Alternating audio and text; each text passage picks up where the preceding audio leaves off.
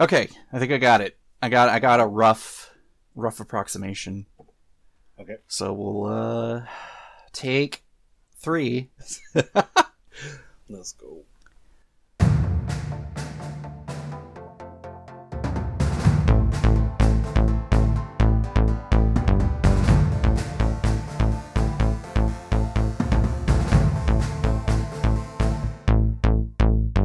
Hello everyone, welcome to another episode of the Uncommon Commander podcast, where myself and other guests talk about uncommon legends you can play as your commander.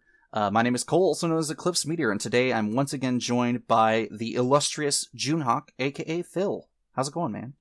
Hey, pretty good. How about you? I'm good. Just to kind of refresh people, Phil, what do you do, and who are you?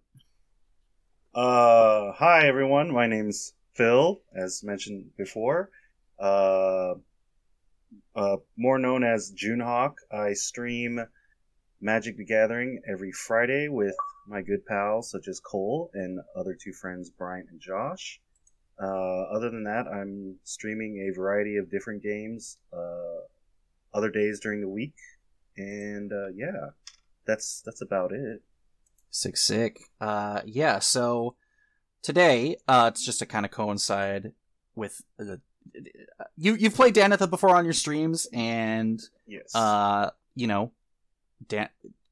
talk about Danitha Capuchin. Danitha Capuchin is a legendary creature from Dominaria, as a lot of these have a lot of the, I'd say, the more popular, more renowned Dominaria legends.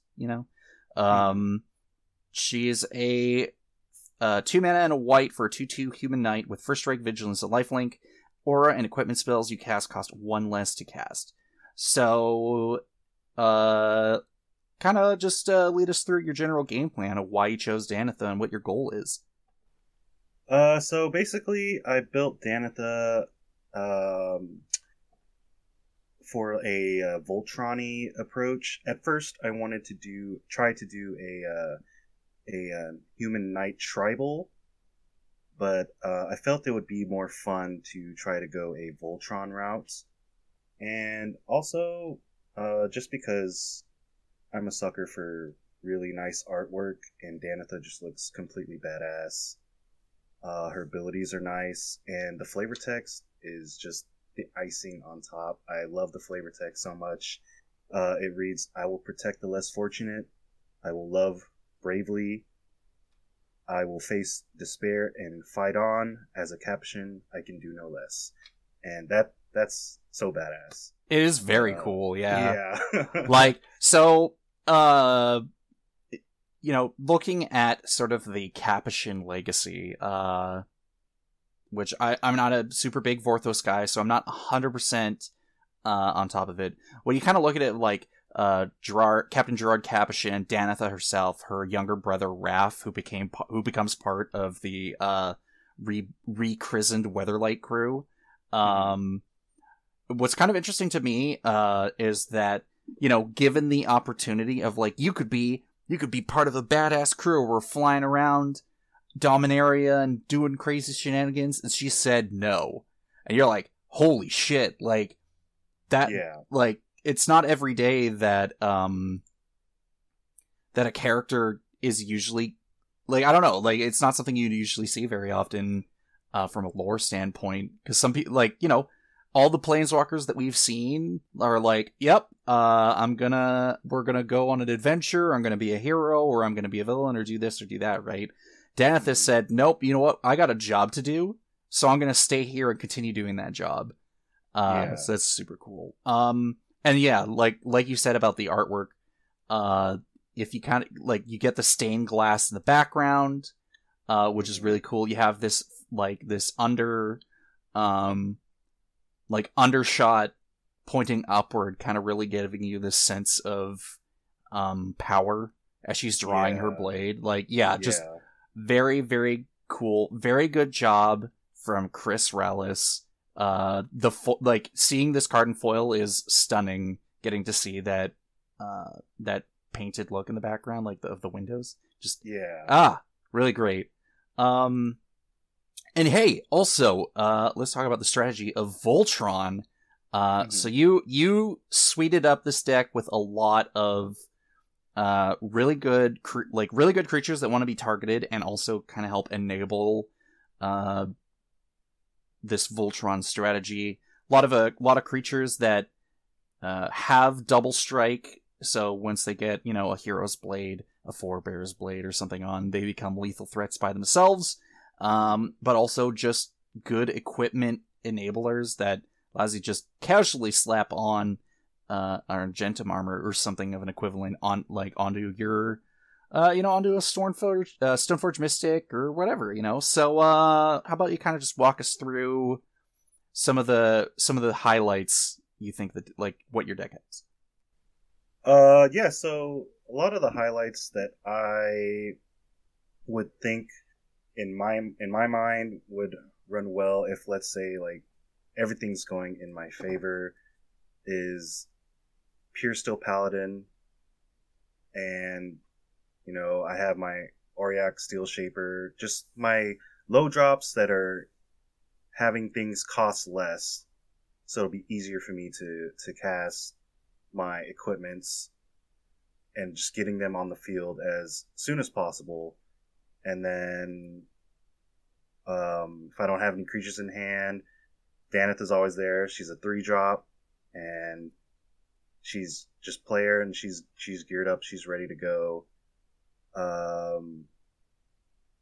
Basically, yeah. My main goal is to try to get as much equipment I can onto the battlefield, just so whatever creature I have on the battlefield, my equipment's just there and ready for that one creature to be suited up and smack face with. Because, not every time I'm going to have Daneth on there on the battlefield forever. So I want to have that assurance that I can just drop any one of these other creatures that can help me out towards the end game, basically. Yeah. So there's something I want to bring back from an earlier episode, because we're talking about a mono white deck. I can hear Peter. It is as a spectral voice in the background. I'm going to be shouting out that guy a lot. It's just his thing. But we mentioned in my Quende Pride Ephemeref episode, which also that's a creature in this deck, that doubling up on anything is very powerful, and that is, of course, that applies to literally doubling up on creatures, doubling up on combat triggers like Double Strike or something like that. Doubling the multiplicative value of doing all these things. So one of the things is, of course, Danitha reduces the cost of auras and equipment, of which you have a handful of auras, but you have a multitude of artifacts. So we're already kind of getting sort of a mana value discount across the board. But then you have stuff like Quende Pride Ephemeref, who kind of sneaks in and gives Danitha Double Strike, or gives your Knight of the White Orchid or your Knight Exemplar, so on and so forth. It gives the first strike the Double Strike. And then you kind of slapped in a few things like a True Conviction, and stuff like that, again, doubles up the power you're bringing to the table. So there is also the extra avenue of, well, maybe I don't have all the equipment on one creature. Maybe I have 2 or 3, 4 creatures out with their own piece of equipment on them, and I'm swinging at everybody, or swinging at one person, kind of continuing it. So, once again, an aggro deck, and I'm sure some people get tired of hearing about it, but hey, that's my jam, so I'm here for it.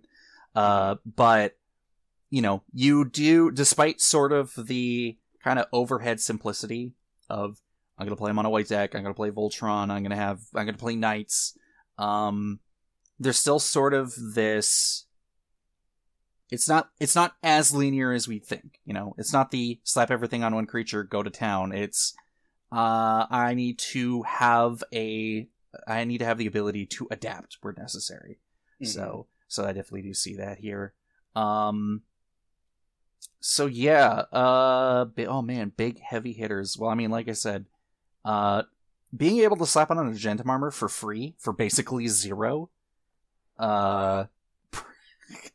Chef's kiss. It's such a fun card. Like, it's everything I want Commander to be about. All in one card is like ridiculous stats, a ridiculous cost, and just like another ability slapped on top. Just because the +6/+6 wasn't enough, you also had to blow something up on the attack. Mm-hmm. And don't let the 6 mana with the 6 equip cost like scare you away. Like, this, you don't care. Yeah.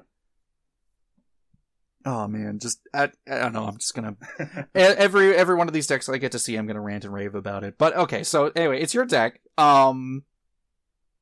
So like you said, you want to slap everything on one creature, preferably, and maybe with the opportunity to kind of spread things out. So what are the other tools you got in here, that kind of help smooth that out? Well, one of the main tools that I pretty much look for in almost a lot of my decks ever since like I started deck building was Vigilance. Like, I love Vigilance, and getting to have creatures, or all my creatures have Vigilance, to where I can attack and then also block as well afterwards, like, that makes me feel much safer. So if I have more than, like, let's say I have 2 creatures out, I can, and preferably, and maybe like 4 equipment, I can put 2 equipment on each of them, and they have Vigilance as well. Then I feel like I'm in a much better spot with Vigilance, and I don't know, I just like Vigilance a lot. So okay, so let's take a step back and let's talk about a handful of combat evergreen abilities, right? So when you think of it off the top of your head, and I'm probably not going to get everything, it's not like I play Magic or anything. So we got, Flying, Death Touch, Trample, Reach, Haste, First Strike, Double Strike, Vigilance, Lifelink. Probably thinking of something else I can't really think of, but I don't know. That's pretty much like the basics, right? Like these are the most evergreen abilities we're going to be seeing on creatures from now to the end of Magic's history. Yeah. And I know some people do have sort of there's sort of an avoidance of creatures, despite the fact that we play Commander and we want, like, most of the time, like 99% of the time, a legendary creature is going to be our Commander. So it's like, guess what? I don't know what your opinion is. I know some abilities are really strong and combo-tastic, but like most of the time, these creatures are going to have an ability that's does something with combat. You're going to fly overhead of opponents. You're going to hit first or hit twice when combat happens. You're going to throw out your giant hasty dragon that's going to swing in, So Vigilance is really sweet as an offensive and as a defensive ability. Like, being able to have blocks at any time, it's like the safest. It's probably like, in terms of like conservative game mechanics, it's like a really safe bet. You're like, I swing in and I am not afraid of the crackback. I'm ready to go, right? Mm-hmm. So having First Strike, Vigilance, and Lifelink on one creature is just like super sweet.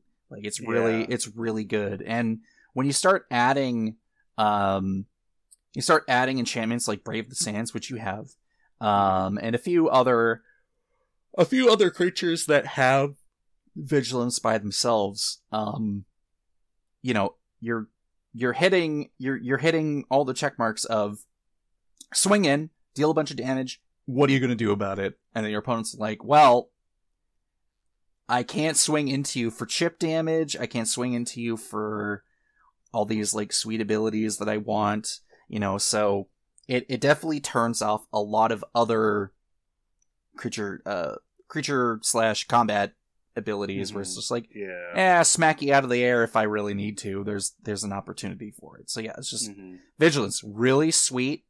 I think very much like First Strike is very underrated, sort of in in combat centric decks. Like it's First Strike is also like a really good defensive tool as well.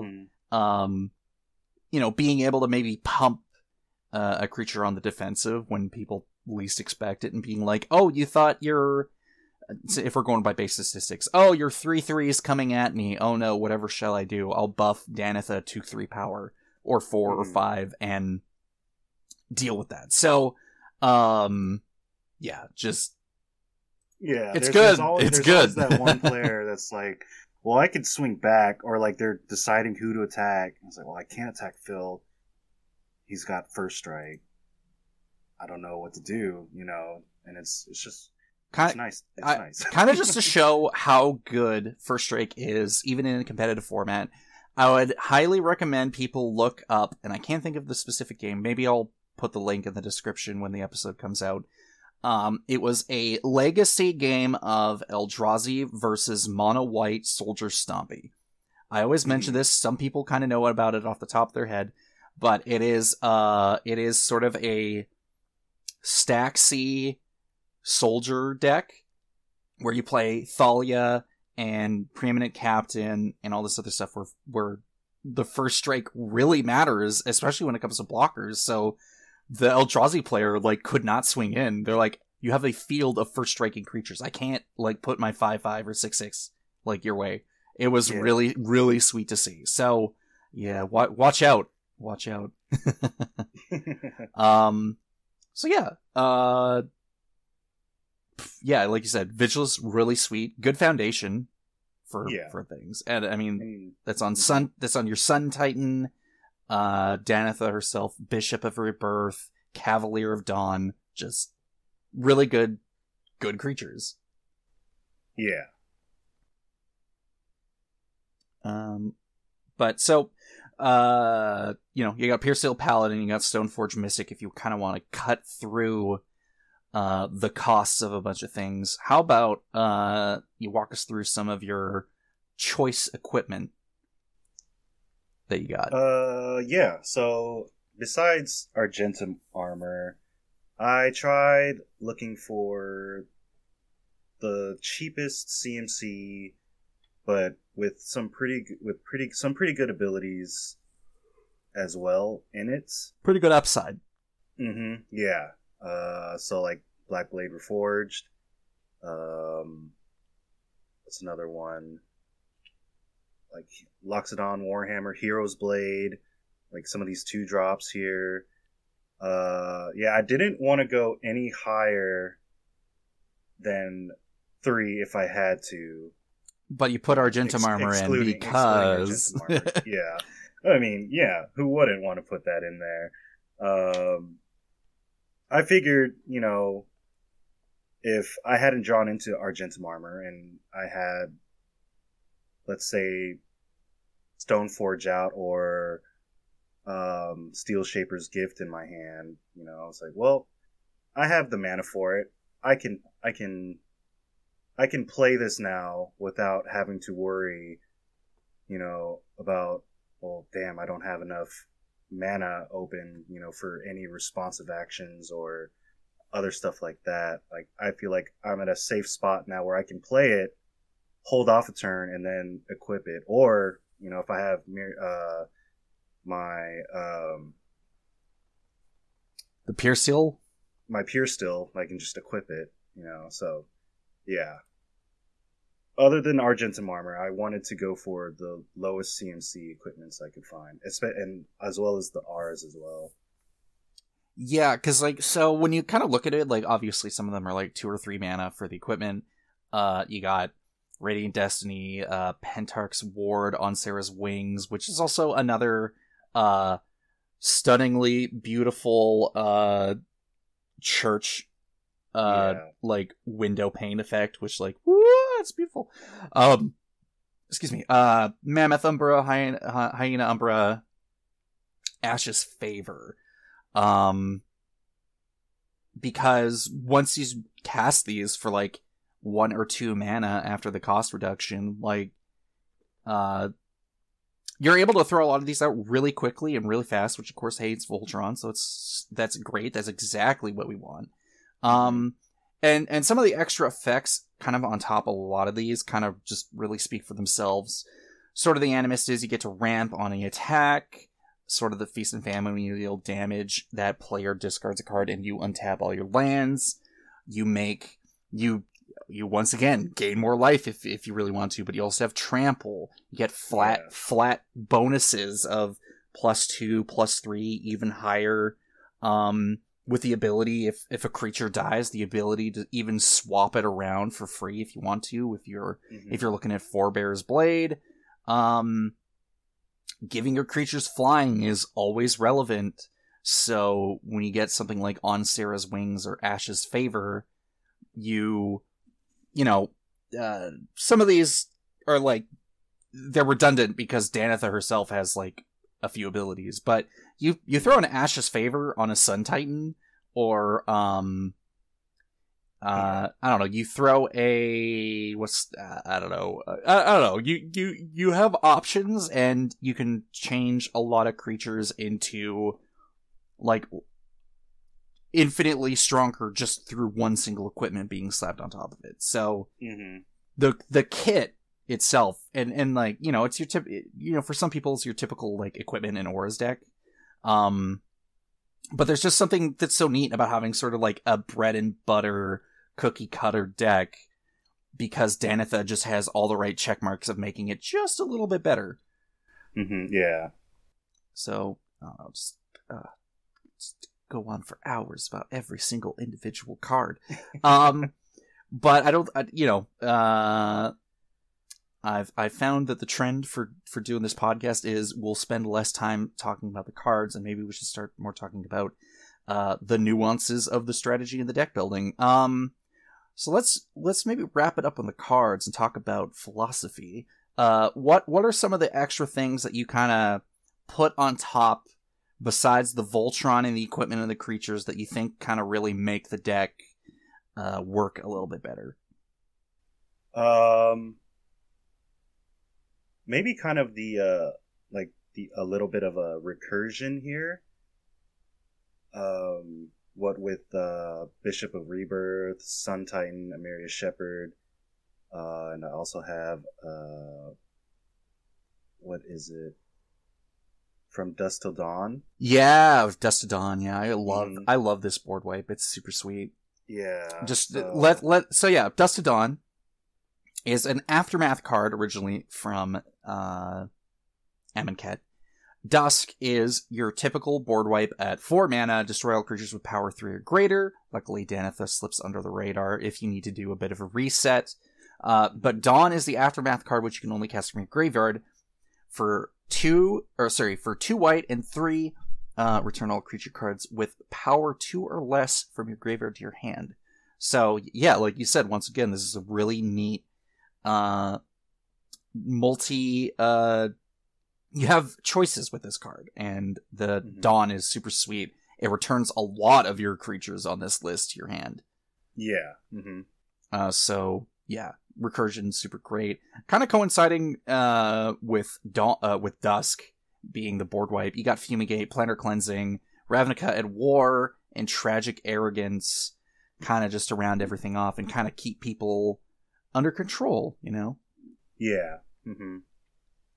Because I'm just going to be swinging with 1 or 2 creatures at best, and so I'm gonna want to have my opponents to have fewer or no creatures at all. So yeah, that's the goal here. And even if I have Danitha equipped at the time and I play Dusk and she gets destroyed, I'll just bring her back with the Aftermath version. Yeah, and so cut down on the commander tax.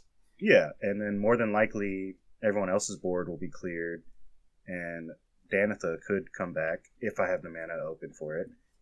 But, yeah. Yeah, so, just want to point out other couple things, maybe a little light on removal, but, that can always change. You gotta return to Dust, excuse me, if it's your turn. Exile up to 2, of your combination of enchantments or artifacts. If it's not your turn, it's only 1. That's still pretty fine. You got a Tutor of Enlightened Tutor go find an artifact or enchantment card. Sweet, always good.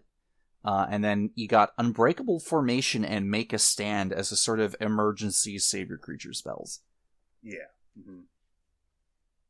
Which, hey, Make a Stand is always... I always like Make a Stand as a combat trick and also as a defensive tool. So, yeah, like, great card selection. So, you guys can find the deck list over in the link in the description of the episode. This will be on Archidekt. But now let's talk about Voltron as a concept. So to anyone who isn't familiar with Voltron, there is an old anime and a recent, I'd say fairly recent, like in the last 5 years or so, an animation made by DreamWorks, I think? I might be wrong. Let's fact check that before I continue. So yeah, Voltron was a robot that was made of 5 lines that combined to make Voltron. And the idea is, of course, that you slap a bunch of things together on one creature, and therefore you have your Voltron commander. And it's a good way to get in with one creature, do a lot of damage, or just straight up lethal commander damage to an opponent. And of course, with that kind of strategy, there's a couple issues with it.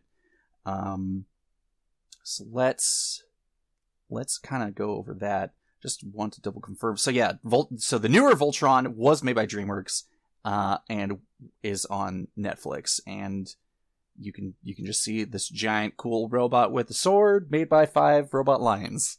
And so yeah, go check that out. So yeah, Phil, what are the issues with Voltron? One major thing is your Voltron can be taken out fairly easily, whether it be spot removal or board wipe or a bounce spell. It's just very easy to be taken apart when after like building up so much to it.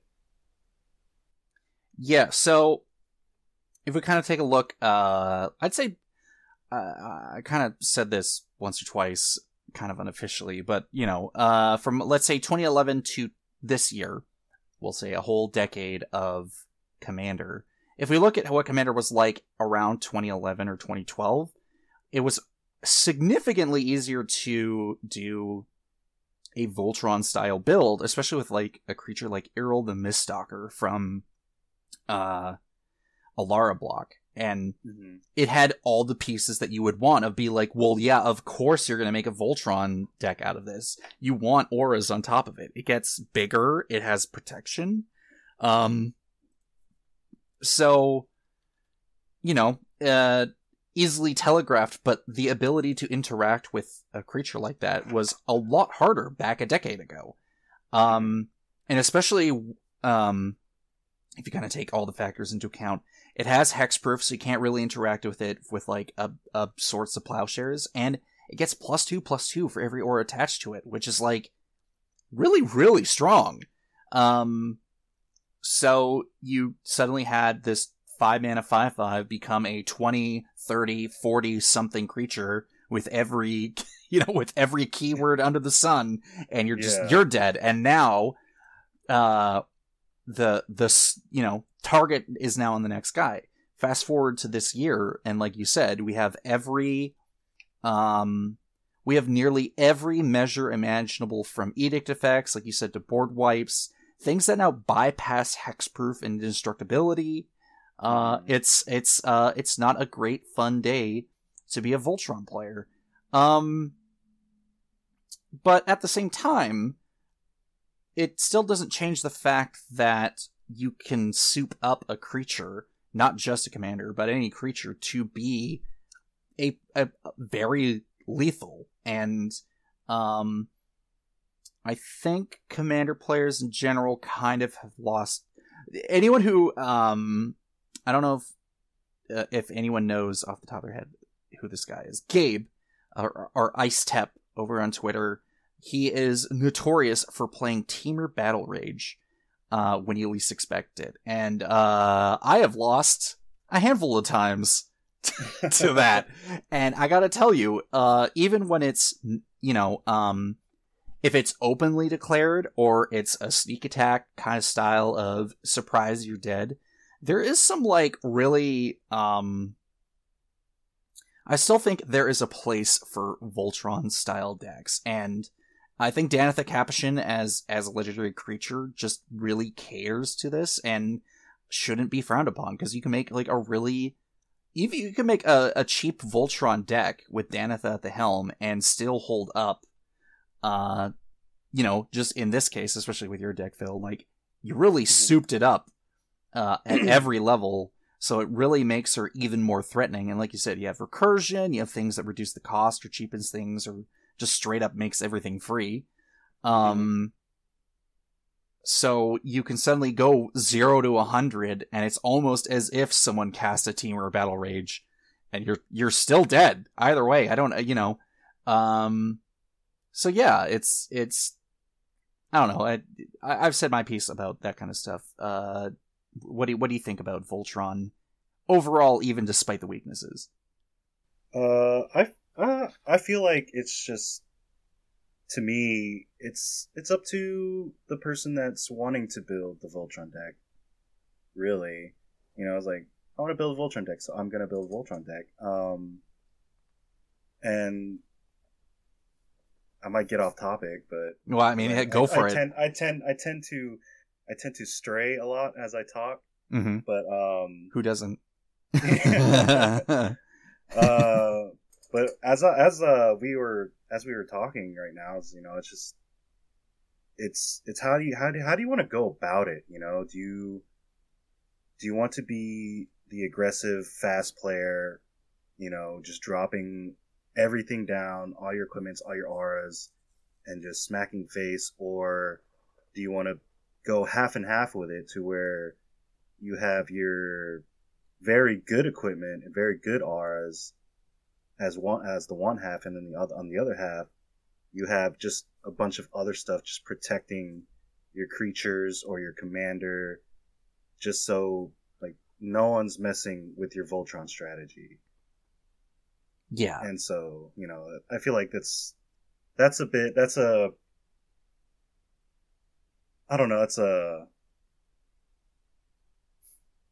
wouldn't say confusing, but I feel like that's a road you have to come across, whether on an approach you want to go with, if you want to and that's sort of the thing about commander and sort of deck building, and obviously you want to have your removal, and obviously you want to have ways to protect your stuff, whether that be as simple as the Swiftfoot boots. In this case, since we're playing mono white, maybe it's as simple as having a what's that? I'm trying to think of a 1-mana spell that gives white creatures you control protection from a color. Brave the Elements. I was gonna say Brave the Sands, but that ain't right. We're talking about it's these simple types of spells that you will want to play. It doesn't matter if it's this Danitha Capuchin deck. It doesn't matter if it's any of the previous episode decks and legends that we've talked about. You want to have some kind of backup plan, because no plan... What is the phrase? No plan is foolproof? No plan is foolproof. No plan survives the enemy. Hold on. What the heck is it called? No plan survives first contact with the enemy. And that goes for any strategy. So in this case, it's you could go full tilt, full speed ahead on a Voltron strategy, and then realize you got nothing to back you up once everything, someone casts a Planar Cleansing or a Cyclonic Rift, or something that just has to make you reset your board, and then you're basically at nothing. Now, kind of a little bit hard to interact with a Cyclonic Rift unless you have a Teferi's Protection, or what are Guardians of Shoot! I'm just trying to mention all these magic cards, and I'm a horrible podcaster. What am I doing? Hold on a second. I'm trying to think of a card. It was from Adventures of the Forgotten Realms. It is Guardians of Faith, which is like a super sweet new creature card. 3 mana, 3/2. It's also a knight. Hilariously, Flash Vigilance. Whenever it enters the battlefield, any number of other target creatures control phase out. Which means, even though, worst case scenario, your equipment gets bounced back to your hand, your creatures still actually stick on the board, which means you don't have to do the full complete reset. Now, obviously this is a case-to-case basis for a lot of these things, and context within the game really kind of makes you wonder, like, how am I gonna properly build a deck and tweak it in a way that allows me to still do Voltron, still have a lot of creatures to put this equipment on, and also protect them. And there's a few ways to do it. You know, obviously, as a game goes on, or as more games you play with that deck, you will learn the ins and outs. And obviously each deck has a weakness. And it's kind of up to you as the player to kind of figure out how to do that. But yeah, you know, I still think, you know, we're talking about combat. We're talking about combat keywords. We're talking about Voltron. I still definitely think that there is a place, for these creatures and for these strategies to still exist in any Commander table. I know there's been this endless discussion of how Commander has been changing to a different direction. And it has been. You know, there's numerous ways for people to win the game now. There's a lot of new cards that are coming out with conditions that say target player loses the game, you win the game, so on and so forth, right? But at the same time, you know, some of these strategies still require creatures to be present, and sometimes these things only trigger if you're doing combat damage. The Strixhaven Stadium, Mana Rock, for example. You know, whenever you deal combat damage to an opponent, you put counters on your stadium. And if you hit 10 or more, someone could just straight up die. And the only way you're able to do that is if you have creatures swinging in for you. So, it's so I guess what I'm getting down to is that don't kind of scoff the combat player. Don't scoff the aggro player, because I can tell you for a fact, I've played at a few different power levels. Whether that be high end, that's not quite CEDH, and even in a casual sense. Like, if someone clears the board and can reset their board just as quickly as you dismantled it, and they have haste on top of it, like, you're in for a bad time, you know? Yeah. You know, obviously, like a mono white Voltron strategy, like, I've seen 8.5 Tails, I've seen Danitha, I've seen Balin? I think it's Balin Knight Errant or something. Like, he's a cat folk. Wandering Knight, sorry. You know, he has double strike as long as there are 2 or more equipment attached to him. So on and so forth. And I mean, God, how many other, like, like, Quende's in here, and obviously you can throw a bunch of equipment on him and it's the same result. Previously mentioned, Dina Soulsteeper, one of the first 3 episodes that I did. The second ability is sacrifice a creature, and Dina. Yeah. Let's go into the names about commanders too in a second here, but gets power equal to the sacrifice creature's power, mana value, or whatever. But you can turn Dina into a group slug style of deck where everyone's getting hit, and then just hitting one person for just a whole lot of damage just because the opening presented itself. So the Voltron has its place. It comes in many shapes and forms and spells, and just don't always keep your eyes open, because you never know when a player who doesn't openly declare that they're playing a Voltron deck suddenly assembles something and smacks you in the face, you know? It's not every day. Not every day you assemble Kaldra, for example. You know, it's so. But yeah. But man, hey, the names of these legendary creatures are getting a little crazy, man. Like we got Baron and Beryl and Danitha and Dina and so on. You know, I think we're starting to hit a critical mass of names. We're gonna start like, oh man, that's a whole other topic. But anyway, I don't know, where to go with this. Phil, you got any? What other further thoughts you got about like combat strategies and Voltron and the kind of pursuit of commander damage? Even, you know, like it's a rule that it has existed. Like, okay, I guess we can even go a little bit further. I feel like everyone nowadays kind of ignores commander damage now, or like no one really. It's almost like a joke. It's almost like oh, we might want to keep track of it. It's like, listen, fool, I'll fucking kill you. Like, I don't know how many times where someone's like, yeah, oh hey, by the way, you're at 21, and you're like, as a matter of fact, I am at 21 commander damage. And you know what? Yeah. It isn't so funny when you're like, oh, your 5 something has hit me 4 times, and I am at 1 attack away from literally dying, from losing the game. Doesn't matter what your life total is.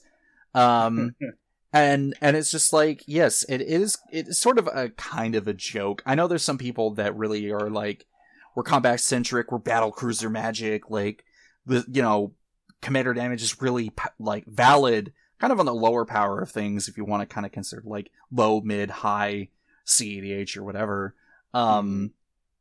It doesn't change the fact that the threat always exists, and you know, you might not see a 1 or 2 power creature by itself really finishing someone off, but it also doesn't really take a whole lot to put something on top of it and be like, yeah, hey, I got a Black Blade. Oh wait.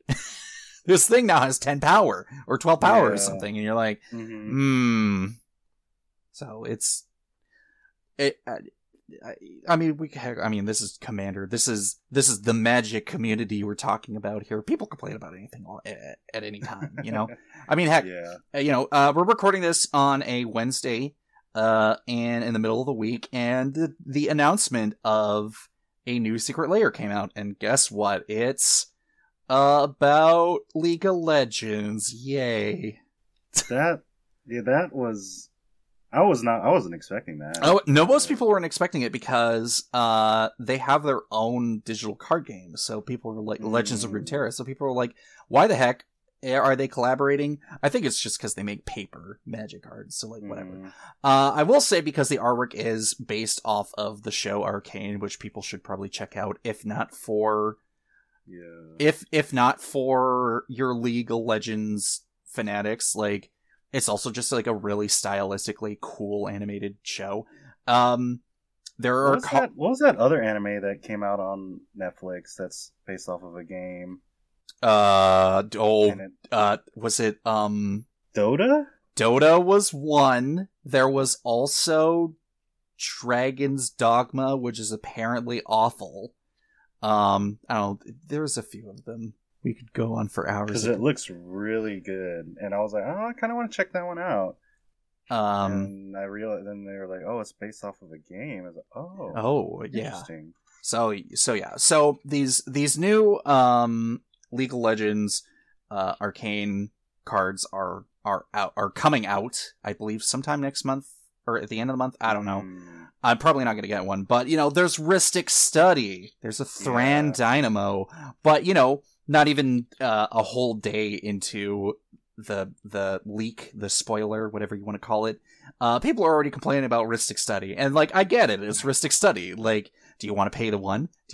I get it, but I feel like, as usual, whether it be on Magic Twitter or wherever, or Reddit or wherever you get your kind of Magic news, people are always going to be complaining about these types of things, and it's just like, man, I'm just here to play some Commander, you know, personally. You play Rhystic Study in every blue deck, you power to you. I can't get angry. I'll just remove it. Yeah. It's just like, man, I'll get rid of that. I don't care. But you know, I wouldn't be too upset if for a Justice League Secret Lair. Or even a Marvel one, but Justice League mainly. Okay, well, I don't... Man... I don't hate it. I mean, okay, like, if we're talking about superheroes and all this other stuff, like, I mean, alright, listen. Alright, here's already what's happening, people, and you can have your disagreements or your arguments or whatever about this, but let's be honest here. We had Godzilla, right? Mm-hmm. And now we have a bit of Dracula lore kind of stuff going on in Crimson Vow, because it's vampires, man, of course. And then we got Secret Lair, Fortnite, and we got Secret Lair. Wait, that's a real thing? That was not a joke, dude. It's like Sasuke showing up in Fortnite, going up against what's her name, Ariana Grande. It's all eventually the Mickey Mouse Corporation's gonna buy everything, and then we're gonna get, I don't know, man, it's gonna be a nightmare. But anyway, yeah, you know, we got all these Secret Lairs coming out and all this other stuff where we're dealing with multimedia things coming into our card game, and man, there ain't gonna be much we can do about it except kind of just accept it. And you know what, if a superhero Secret Lair thing comes out, I don't know what to tell you, but an Iron Man card would be pretty cool. That's all I got to say about that. Justice League, excuse me, Teen Titans, stuff like that. Yeah, it'd be pretty cool. I don't know about you, but yeah. And you know what? If they don't do it, someone else has already done it with proxies, you know, proxy artists and all this other stuff. You know, it exists whether you don't want it in your card game or not. You know, it's happening now. I mean, I don't know. We could talk about, we're spoiled, quite frankly. I think we're all just like pretty spoiled as Magic players, and obviously our personal feelings about how the game is played, what is being shown on card art, and all this other stuff. It's just like, man, you gotta calm down. You know, it's gonna get exhausting complaining every 2 days, you know. Yeah. Listen, go complain about how Voltron is bad, and then watches someone teamer battle rages you or hits you with a Danica Capuchin, and then, you know, you can... I've only had the one good game where I had everything aligned, the planets aligned. Yeah. Mary Shepard, Sword of Animus, got back Sun Titan got back Danica, and just away you go. That was a nice game. That was a nice game. I just remember that. That sounds like a super sweet game. Yeah. Oh man. Yeah, but it's like I don't know. Maybe because like there's just so much more strategies to winning the game, other than combat or let's say Voltron. Mm-hmm. So I feel like that's one reason why like Voltron is looked over or quote unquote laughed at now, just because it's the no one's going for that anymore. We wanna do damage. We wanna win. It's the new we want the new sexy stuff. We don't want the old. We want to win this way, or we want to win that way. All right, I guess if we're gonna call it that, Voltron's sort of the grandpa. Like, it's it's Rocky. You know what? That's exactly what it is. It's freaking Rocky Balboa, freaking trying to get back in the ring, and he's like, "Hey, I'm 80 years old." So, guess what? That dude is still gonna knock you the fuck out. Yeah, gotta do what I gotta do. Do what I gotta. Yeah. You can't go back in there. You're gonna die, man. Hey, what's gotta be? Freaking, oh my god, Sylvester Stallone's fucking gotten his shit beat in, man. He's had a rough life. But yeah, I guess Voltron is essentially like the old grandpa who's not changed his ways. And hey, you know what? Guess what? Grandpa's still got a place at the commander table, you know? Yeah. And I'm not too smart. So Voltron's right up that alley for me. It's just the image. I may be dumb. Simple. It's simple. It's easy. Simple, straightforward. I can do it. You know. Oh, I like it. Danitha is a badass, and I just want her to win. kids and your Thassa's oracles and your Yeah.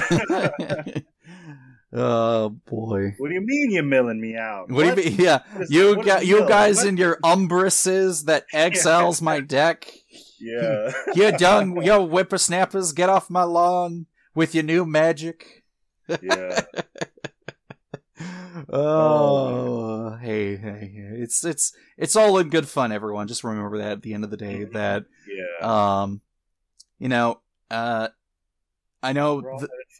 the Rule Zero discussion and nuances and things that have been coming up, I'd say probably in the last year, of some people feeling as if it is now becoming an enforcement of, I don't want to play against that strategy because it makes me unhappy or it destroys my deck. And it's like, at the end of the day, that's not up to you. It's only you. The only thing you have control of is sharing that you don't like something and your deck that you're bringing to the table. And that's it. Like, that's essentially it. If you don't, and if you're going to try and, bully someone into not playing something, like, I think anyone who has listened to me over in the last few months, or anyone who has talked to me, like, yes, I'm not a fan of certain strategies, and I'd be lying if I said I didn't, but I'm not going to go out of my way to tell someone not to play that new Umbrus Nightmare thing because it exiles cards from my deck. Like, it's a creature, it's a 5-mana 1/1, just fucking shock it, or something. It's and at the same time, if you're I bet a Danitha Capuchin Paragon deck could probably throw down with an Umbrus deck, no problem. It's all subjective, sit down and make an agreement when you sit down, but don't bully someone out of the game because, that deck's not strong enough against my hyper control fog deck. Well, okay, cool. I hope you enjoy everyone taking their pot shots at you, it's 3v1 at that point. But, hey, I don't know. I think we've, I think we're coming up an hour now. I think we've hit the limit of, philosophy for today. Maybe I'll leave it for another episode. But hey, Phil, thanks for coming on talking about Danitha. Yeah, thanks for having me. Once again, where can people find you? And what do you do? What do you provide? What do you care about? Well, people can find me on Twitch, Junehawk, Junehawk. You can find me on Twitter now. Yeah, Cole. He held a gun to my head and told me to bring back my Twitter. It's where all the magic is happening, man. You want magic? This is where magic happens, on the Bluebird. Oh yeah, ever since I got back on and I started following some of the content creators that you follow, or some of the other Magic players that you follow, I just feel overwhelmed. Like, oh my god, I didn't realize this much Magic stuff. One last little history. Well, I mean, because you and I were on Tumblr for like a long time. I was on Tumblr for a long time. But that's where all the magic used to happen, and then stuff changed, and people said, "I'm out." And then they went to Twitter, and I don't know if it's better or worse, but we're here. We're here on Twitter now. Yeah, I think the MTG people that make memes stayed on Tumblr, because I've been seeing some funny stuff on there sometimes. Oh yeah, if anyone still sticks around on Tumblr, I would definitely say go check out some of the Magic stuff still, because people make some cool deck techs, make some funny memes. That's for sure. Yeah. But yeah, you can find me on Twitter. It's same as my Twitch handle, but with an extra K, so JUNEHAWKK. Or you can find me on Instagram, JUNEHAWK. I'm not that original, sorry. Everything's the same. You basic bitch. I usually stream Magic, or I play different games.